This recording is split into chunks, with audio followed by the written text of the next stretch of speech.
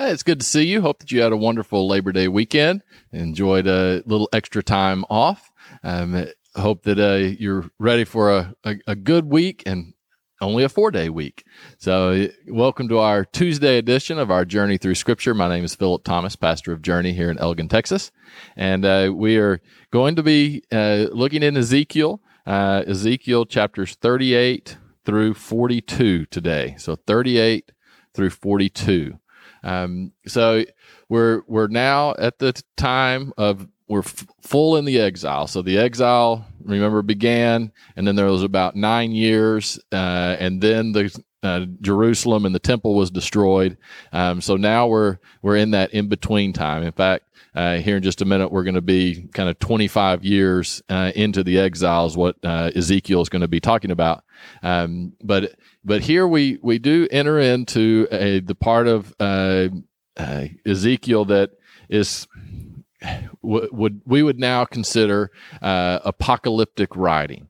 Now you hear that term apocalyptic, and we obviously think end times. We think when everything is desolate and has been completely destroyed. Apocalyptic, the word actually just means revelation. So revelation in the New Testament is apocalyptic writing. So it literally means that the Greek word was apocalyptic. So it means, or apocalypse means revelation. So it's revealing something. Apocalyptic writing is very difficult. Anyone that says that they have it completely figured out is not being accurate. It is a challenge. Now that doesn't mean that we can't understand some of it, but it is a challenge. So I'm not going to get deep into it because there's lots of different opinions on any form of apocalyptic writing. But one of the things that we see that I think is very helpful to think about whenever you're reading through parts of Daniel, parts of Ezekiel, and obviously Revelation, is that these were books that were written to help people who were going through persecution and going through difficulty. Right? So they weren't just written for us, like the book of Revelation. It wasn't just written for some future date, so that when people were going through end times that they would kind of have a clue as to what was going on. No, it was written to a group of people who were being persecuted right then and there. They would have known what many of the images and symbols would have been talking about, where we don't fully have the cheat code, if you will. We don't have the answer key. Now there are some keys from Scripture that confirm things, and you can look into history and you can make some assumptions and guesses, but I just encourage you to be careful. Because the thing about apocalyptic writing in the Bible is sometimes we focus so much on trying to match the historical setting and or the future historical setting that we miss how encouraging these writings are. That they are a warning of saying, hey, it can get really bad, and you may be going through a whole lot. But then there's also the reassurance that in the end, God wins, right? That God will overcome, that he will make things right, that those who have done evil will receive justice.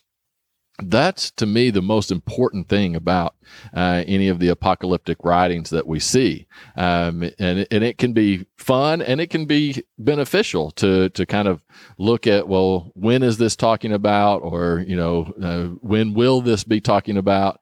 But don't get bogged down in that and miss the message that God ultimately will be glorified, that God will overcome, and also the message that, yeah, we may go through some very difficult and uncomfortable times. So are we going to keep our faith when we go through those times, or are we going to fall away? And so Ezekiel definitely has that, 38 and 39, kind of some interesting characters, Gog and from Magog, These are characters that are seen again in Revelation. There's some differences, so it doesn't seem like it's talking about the same place or people group. Again, there's lots of different understandings of this, of what it's referring to. But if you start reading in chapter 38 and 39, you'll hear about this. And, it's basically that Israel is going to be attacked. It says, talking about when Gog and Magog will attack, says, you will say, I will go up against the land of unwalled villages. I'll go to peaceful people who dwell safely, all of them dwelling without walls and having neither bars nor gates, to take plunder and to take booty, to stretch out your hand against the waste places that are again inhabited, against people gathered from other nations. It says, verse 14, therefore, son of man, prophesy and say to Gog, thus says the Lord God, on that day when my people Israel dwell safely, will you not know it? Then you will come from your place out of the far north, you and many peoples with you, all of them riding on a horse, a great company and a mighty army. You will come up against my people Israel like a cloud to cover the land. It will be in the latter days that I will bring this against my land, so that the nation may know me, when I am hallowed in you, O Gog, before their eyes. Thus says the Lord God, are you he of whom I have spoken in former days by my servants, the prophets of Israel, who prophesied for years in those days that I would bring you against them? All right, so the Gog is going to inflict judgment upon Israel. God will allow that, but then now there will be judgment on Gog as well. It starts in verse 18. Starts to talk about that. It says, verse 19, for in my jealousy and in the fire of my wrath I have spoken, surely in that day there shall be a great earthquake in the land of Israel, so that the fish of the sea, the birds of the heaven, the beast of the field, all creeping things that creep on the earth, all the men who are on the face of the earth shall shake at my presence. The mountains shall be thrown down, the steep places shall fall, and every wall shall fall to the ground. I will call for a sword against Gog throughout all my mountains, says the Lord. Every man's sword will be against his brother. I will bring him to judgment, and pestilence and bloodshed. I will rain down on him, on his troops, on many people who are with him, flooding rain, great hailstone, fire, and brimstone. Thus I will magnify myself and sanctify myself, and I will be known in the eyes of many nations. Then they shall know that I am the Lord. Right. So God will use these events to reveal himself to all the nations. Chapter 39 continues to talk about Gog's armies being destroyed. It says, verse 6 of chapter 39, and I will send fire on Magog and those who live in the security on their coastlands, when they shall know that I am the Lord. I will make my name holy, known in the midst of my people of Israel, and I will not let them profane my holy name any more. Then the nations shall know that I am the Lord, the Holy One in Israel. Surely it is coming, and it shall be done. Thus says the Lord God, this is the day which I have spoken. So again, that God is going to make himself known. All will be held to account. You continue to go down. It kind of continues to talk about that victory that will be had. Israel will be restored. Verse 21, I will set my glory among the nations. All the nations shall see my judgments, which I have executed in my hand, which I have laid on them. So the house of Israel shall know that I am the Lord their God from that day forward. The Gentiles shall know that the house of Israel went into captivity for their iniquity, because they were unfaithful to me. Therefore I hid my face from them. I gave them into the hand of their enemies, and they all fell by the sword, according to their uncleanliness.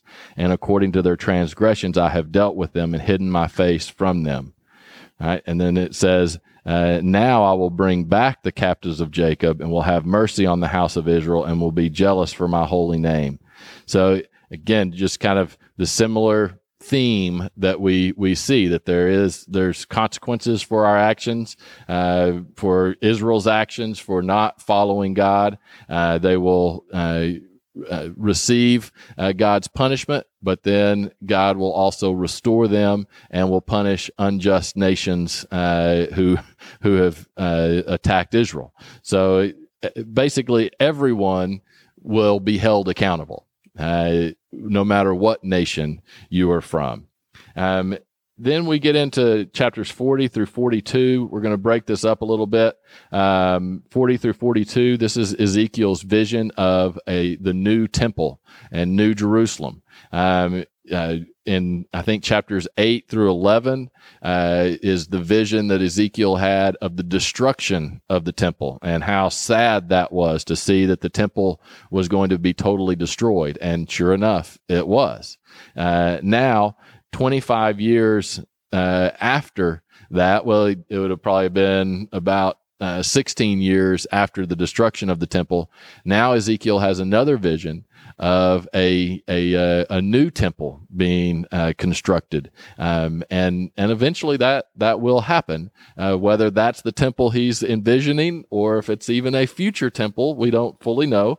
But this is a very hopeful. This is a hopeful vision of Ezekiel. The last vision of the temple was not hopeful, but this one is very hopeful. And so I encourage you to read chapters 40 through 42. It talks about a new city, a new temple, and then it starts going into the dimensions and what the temple will look like. The eastern gateway, the outer court, the northern gateway, the southern gateway, the inner court. Places where the sacrifices were prepared. This is in chapter 40, verse 43. It says, inside were hooks and handbreadth wide, fastened all around, and the flesh of the sacrifices was on the tables. That means the sacrifices were taking place, right? This is a functioning temple that the people are now worshiping God again. Then it just continues. It goes into the dimensions of the sanctuary in chapter 41.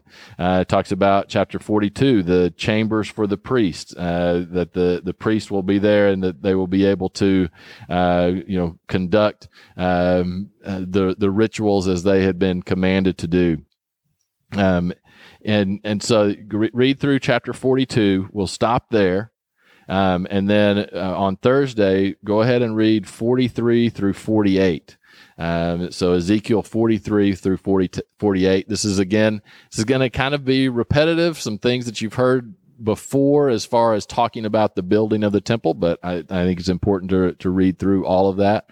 But this is a hopeful vision. And so the apocalyptic nature of Ezekiel right here, if we get bogged down into Gog and Magog, and has that already happened? Is that still something that is going to happen? Is it only going to happen to Israel? Is it going to happen to all of us? What exactly is going on here?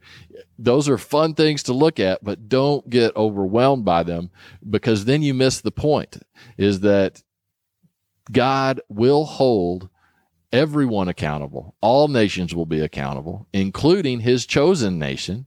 Will be held accountable, but that God will also redeem and restore the persecuted, right? That those who are being persecuted because of their faithfulness. So this is, because there's so many people in Israel that they're in exile now, and they may have remained faithful to God the whole time, right?